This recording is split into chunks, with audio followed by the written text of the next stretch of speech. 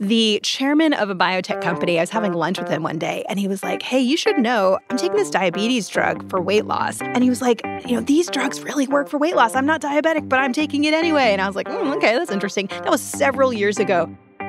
That's CNN medical correspondent, my colleague and my friend, Meg Terrell. For years now, first as a senior health science reporter at CNBC and now as a CNN medical correspondent, she has been following the rise of new anti-obesity medications known as GLP-1 drugs. You know them as Ozempic and Wegovy. Now, I've got to tell you, we all have something to learn from Meg. Why? Because she was one of the first to really dig into the business side of these medications, the costs, the surges in demand, and the subsequent shortages. But even Meg admits she never really predicted that weight loss medications would become the multi-billion-dollar industry that it's become.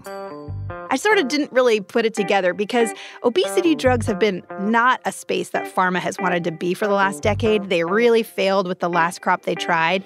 And so it just sort of went out of my head. I wasn't thinking this was going to be something big that, companies pursued.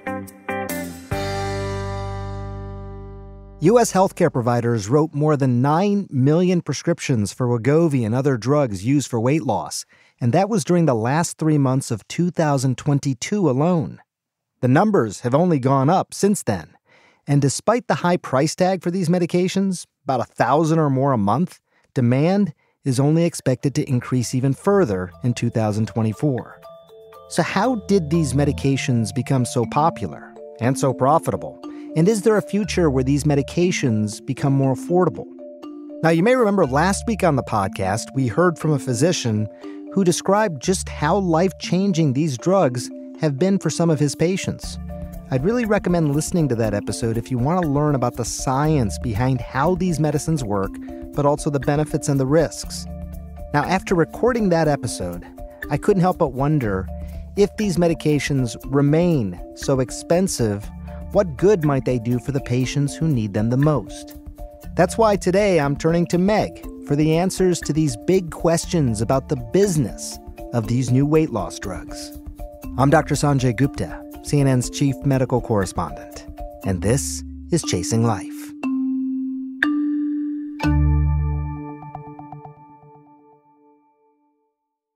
Welcome to Chasing Life. Oh, thank you so much. I'm a longtime listener. Thank you. Yeah, I know you are, because people say that, but you actually will send me notes after you listen to a podcast. So that's always evidence that you actually did listen, which I really appreciate. I love it. Thank you very much. You were covering sort of the business side of healthcare at CNBC. When did these weight loss drugs, especially the business side of these drugs, when did that really hit your radar? And I'm just curious if you can kind of give us your thinking at the time. So you see this story starting to develop. How does Meg Terrell start to think about it and approach it? Well, it's funny, I actually first heard about one of these drugs before I knew anything about how big this category was going to be. I mean, it goes back to a drug called Byetta, which was a diabetes drug. And I remember, this is one of these cool science stories, it was sort of discovered because it used the key ingredient in the saliva of a Gila monster, which is like this giant lizard, and so all these weird drug discovery stories. But, this was a category of drugs for diabetes. And then before the pandemic, Ozempic was approved, but, it was approved for diabetes. And then through the pandemic, Wegovy was approved. That's the version of it for weight loss. And I didn't really pay that close attention because we were also focused on COVID. It just didn't really cross my path. But then Eli Lilly put out some results of tirzepatide, which, of course, now is the brand name Mounjaro for type 2 diabetes. But this was their phase 3 trial for results in weight loss. And it was 22% on the highest dose that they saw over the course of something like 72 weeks in this study. And Eli Lilly was really like, this is a big deal. And I was like, this is a big deal. I mean, the companies have been trying to do this for so long, and they just really haven't succeeded with medicines. So I remember doing this story that morning on CNBC, and it was just sort of from there, it really just snowballed into realizing how big these drugs are. So can you give some context? You just mentioned this number, 22%. What sorts of numbers had these drugs been achieving before? Yeah. So going back to the last crop of weight loss medicines, we saw some smaller companies try to bring about maybe a decade ago. You were seeing maybe 5 to 10% weight loss, and you were also seeing concerning side effects. So, and not to interrupt you, but that 5 to 10%, so whatever your weight is, if you let's say you weighed 200 pounds, so 10% would be 20 pounds. That's typically what you could expect over a certain period of time? That was on the top end of the range of what you could expect to get with one of these weight loss medications.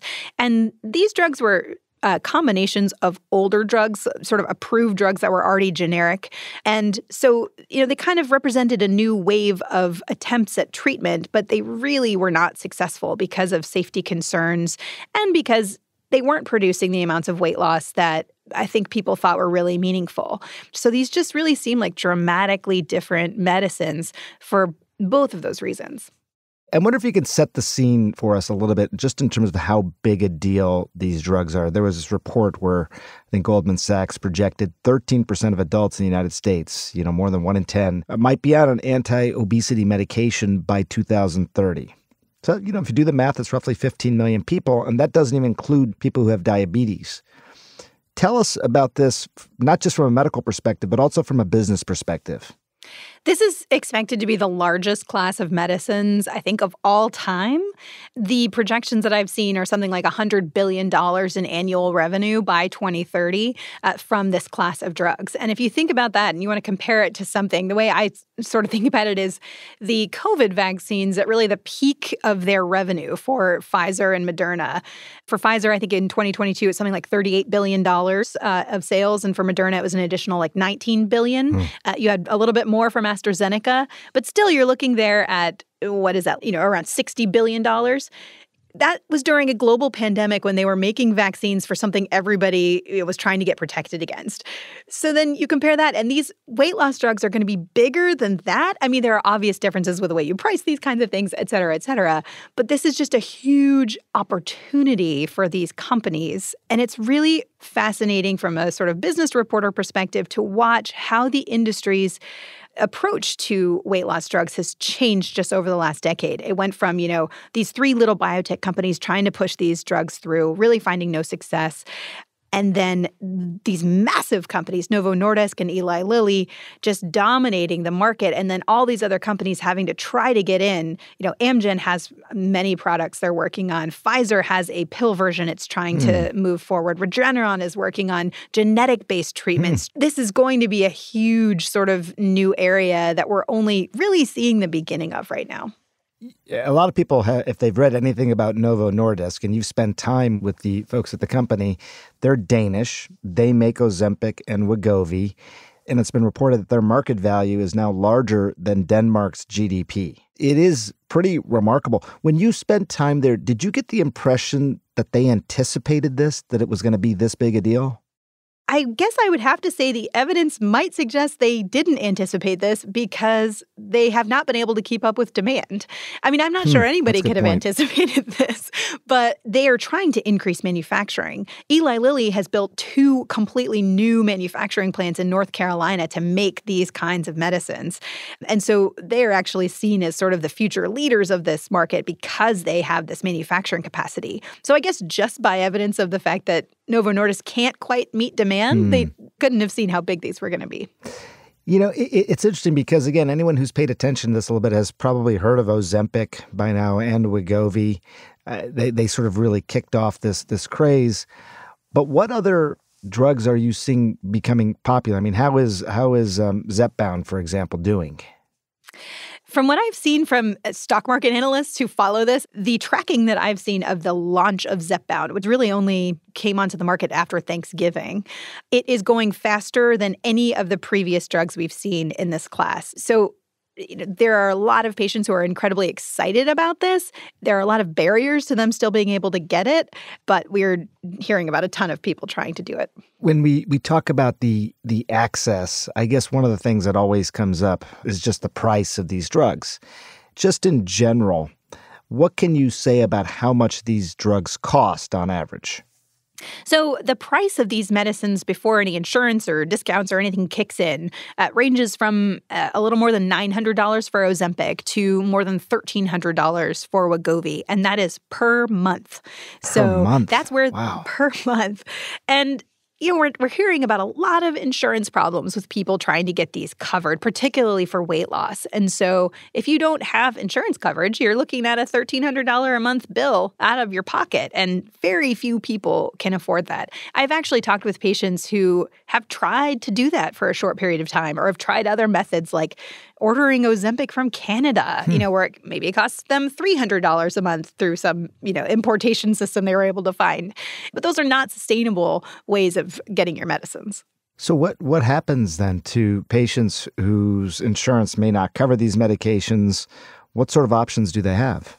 Well, I've talked with some doctors who will try older generic drugs, which are really cheap, even if your insurer won't cover it. It can, that would be less than $50 out of pocket per month.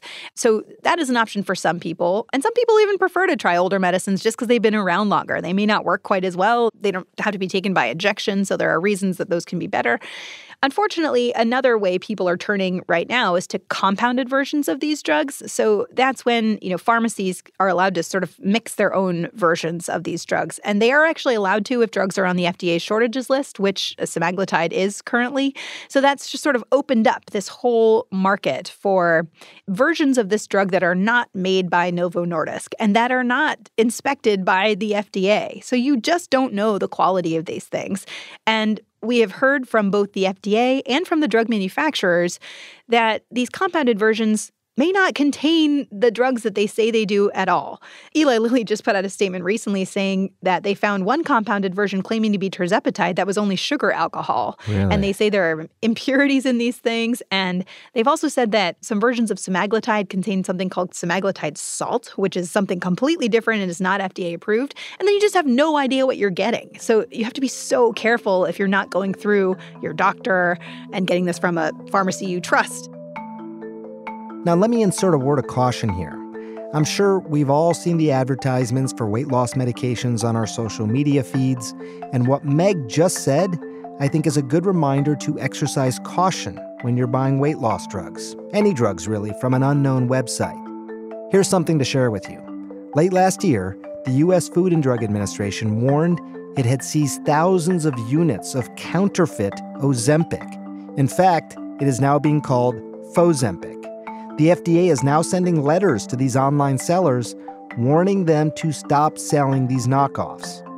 Now, if you think you may have bought counterfeit medications, you can report that online to the FDA. But at the same time, the issue is this. I know folks are often seeking these medications online because they're looking for an affordable option, which raises the issue of coverage, including federal programs like Medicare and Medicaid.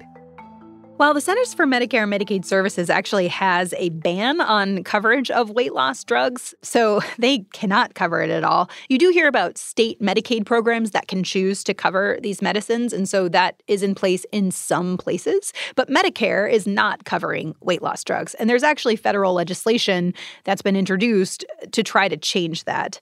And so that could change over time, but of course that's a huge swath of the population that doesn't have access to weight loss drugs. Sometimes doctors will try to get around that by prescribing Ozempic or Mounjaro, these type 2 diabetes drug, off-label. But I think there's less and less of that happening too because insurers are seeing how expensive this is.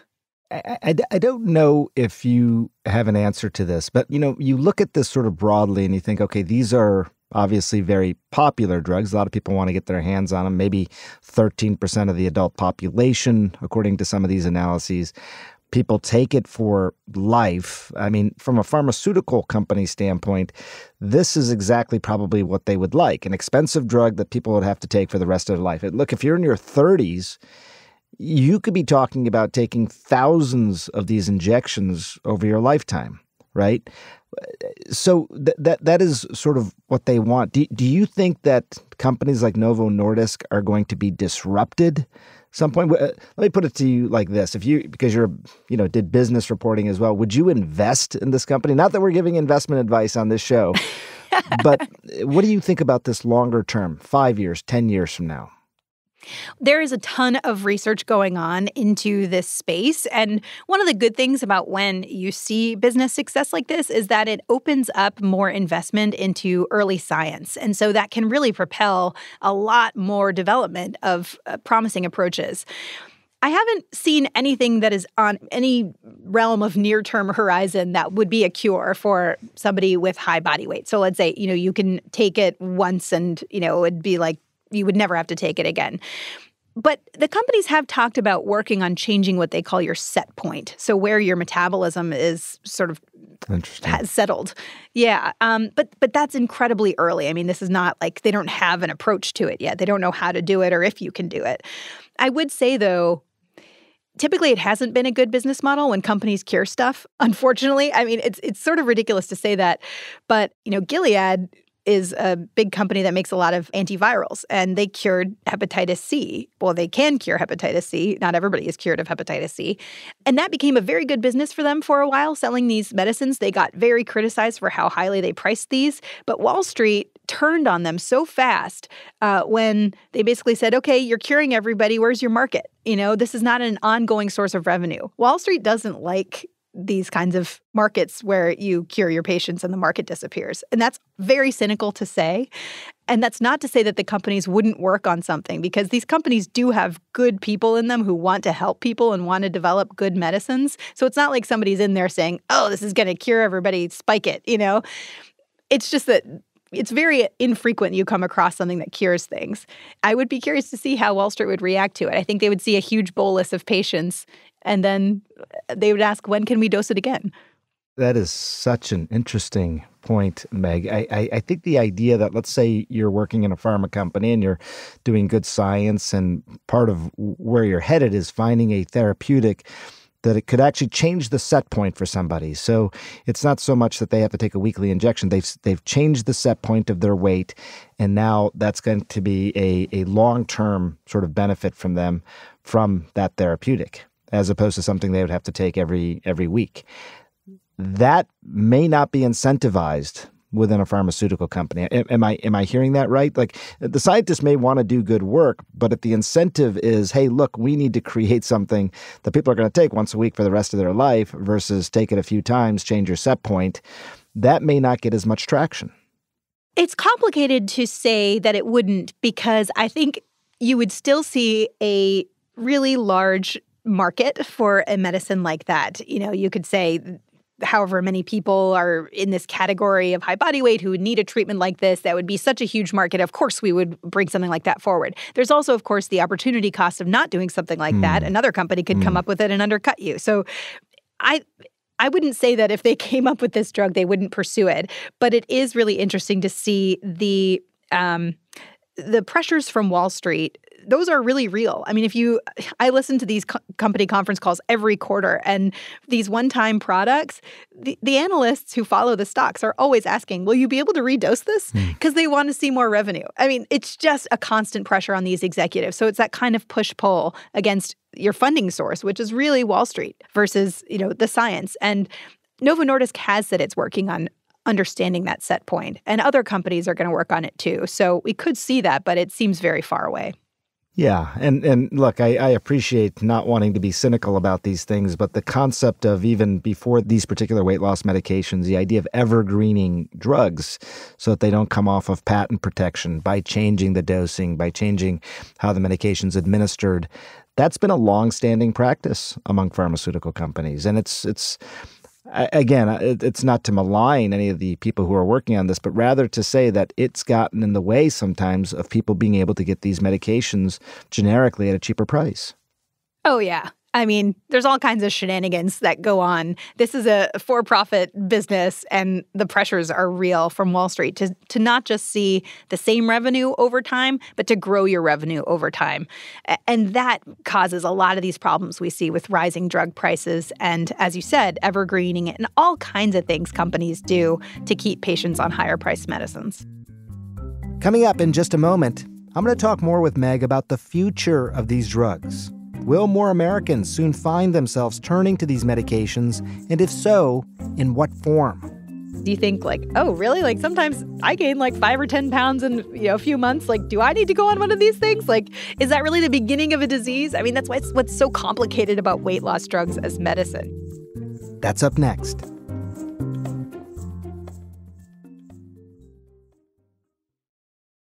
I am curious, when you look at something that's as massive as these weight loss drugs and you think about, okay, what is the other ripple effects that these drugs may have on society? I have a friend of mine who worked at Mondelez, the big packaged food company.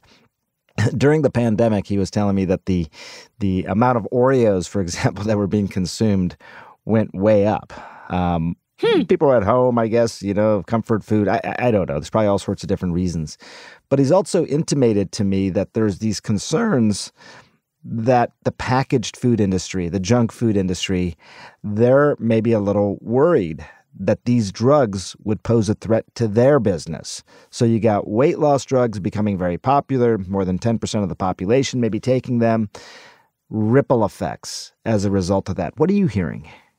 I think it's really interesting to think about the effect a drug class could have on society. We do hear these ideas that people on these medicines, we know that they're eating less food, and so probably their purchasing goes down. How big of a ripple effect that has across the economy, I think, is sort of yet to be seen. And I think a lot of people in the financial world maybe think that those fears are, they overblown, is what they would say right now. But the other thing I've seen is, and have experienced having covered business for so long, is that companies will react. And so if people are buying less food or they're buying different kinds of food, the companies will package the food in ways that would appeal to somebody whose eating patterns have changed. I mean, they're going to just react to whatever they're seeing in the market. So we might see real changes based on this.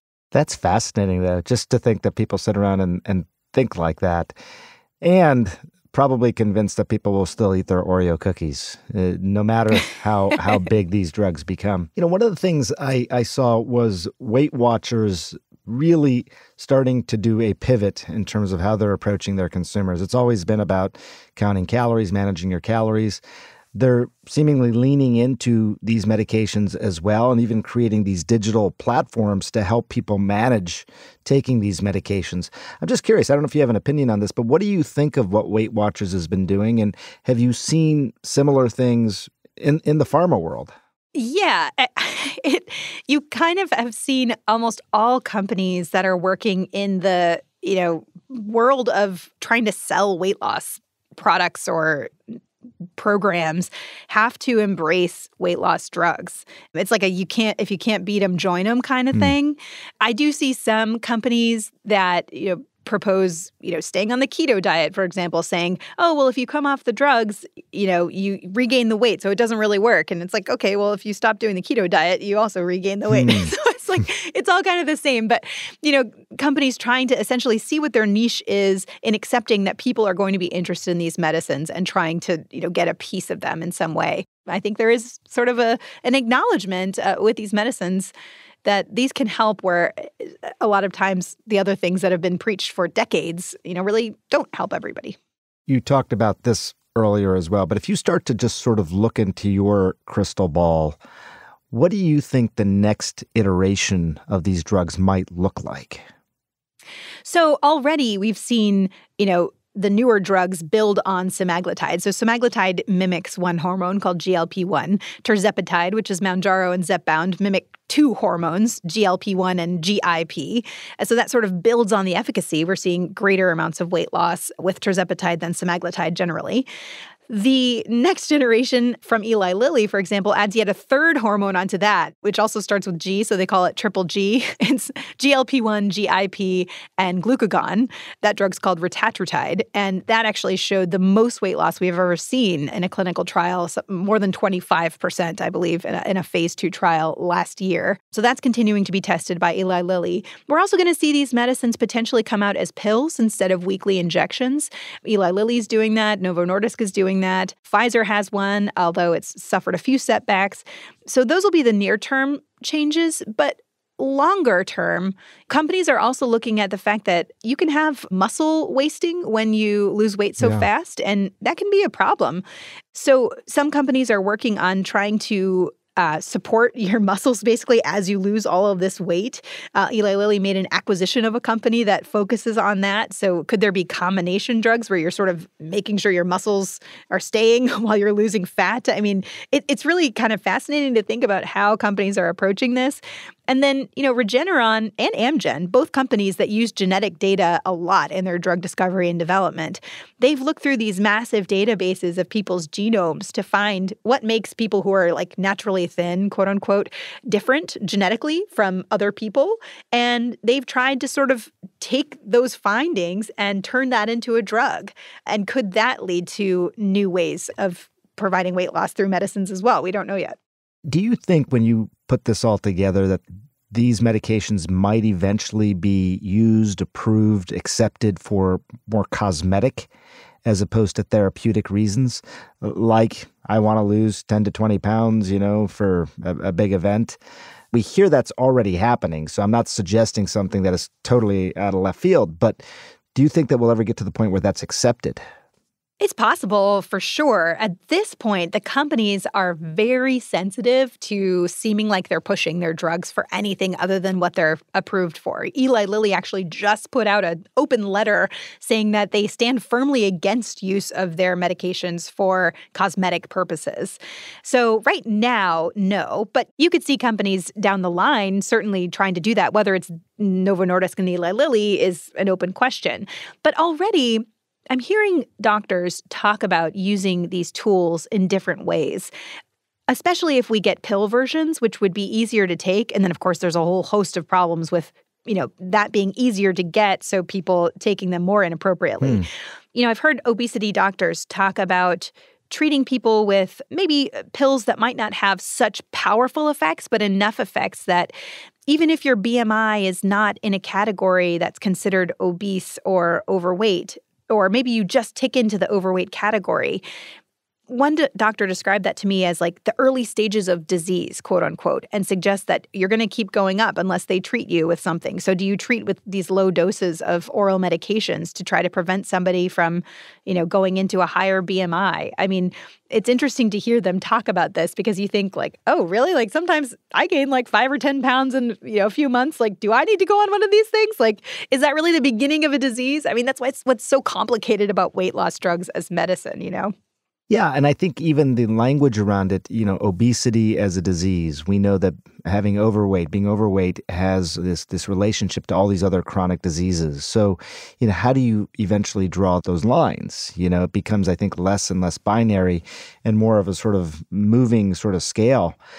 What I worry about a little bit is that there may be a backlash ultimately to these types of medications. It's just become so popular so quickly that ultimately there's this backlash. And do you think that there's a possibility of that? I mean, how do you think about it? I think one of the complicating things in the way people think about these drugs is the idea that somebody taking them, they're cheating somehow. Yeah. Like, they should be doing the hard work. And, even people who take the medicines themselves have described feeling that way. Like, oh, I'm taking the easy way out. It's like, you're taking a medicine that your doctor has prescribed to you because they think that you could benefit from it in a way that will help your health. And so I also think it's problematic if you think that somebody should be on these medicines because you've judged them to be unhealthy because you're looking at them and you're saying, okay, you're overweight or you're obese or whatever it is. You should be taking one of these medicines. And that's something we've heard from advocates in this area who are saying, I'm worried about the healthcare I'm going to get in the future because doctors are just going to say, you're choosing to stay the weight you are, because you could go on this medicine and you're not. And so there's a concern, I think, that these tools are being considered as really blunt tools. And not everybody who could qualify for them will want to take them or maybe it won't be appropriate for them to take them for any number of reasons. And this is such a complex area because it is one of the few areas in health where you and I were talking when I saw you in Atlanta recently about just this is one of the areas where like you can see somebody and you can see an effect of a drug on them. You're taking a drug and your appearance can change dramatically. And then people can make assumptions about your health based on what they see. I am really excited you're at CNN Meg. I'm really excited you're on the team. Thank you. I always learn something when I talk to you, and I really appreciate your reporting. You go deep into these things. You've traveled around the world investigating this, and you're obviously, you're just one of these people who just stays on top of all of this, and we all benefit because of it. So thank you very much. Oh, thank you. And the feeling is more than mutual. Meg, as she always does, really gave me a lot to think about in terms of how these drugs could change the way we treat and even talk about obesity. I think it's safe to say that this is pretty uncharted territory, and we're really just beginning to understand the broader implications of these drugs on our bodies, on the economy, on our society as a whole. So next week on the podcast, we're going to talk to Weight Watchers CEO, Seema Sistani. She has a lot to say about how weight loss medications are changing their industry, and in fact, the industry as a whole.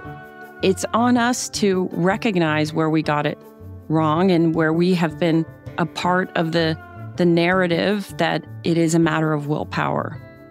We'll sit down for a one-on-one conversation about why she said that Ozempic could mean, quote, the end of diet culture. That's coming up next Tuesday.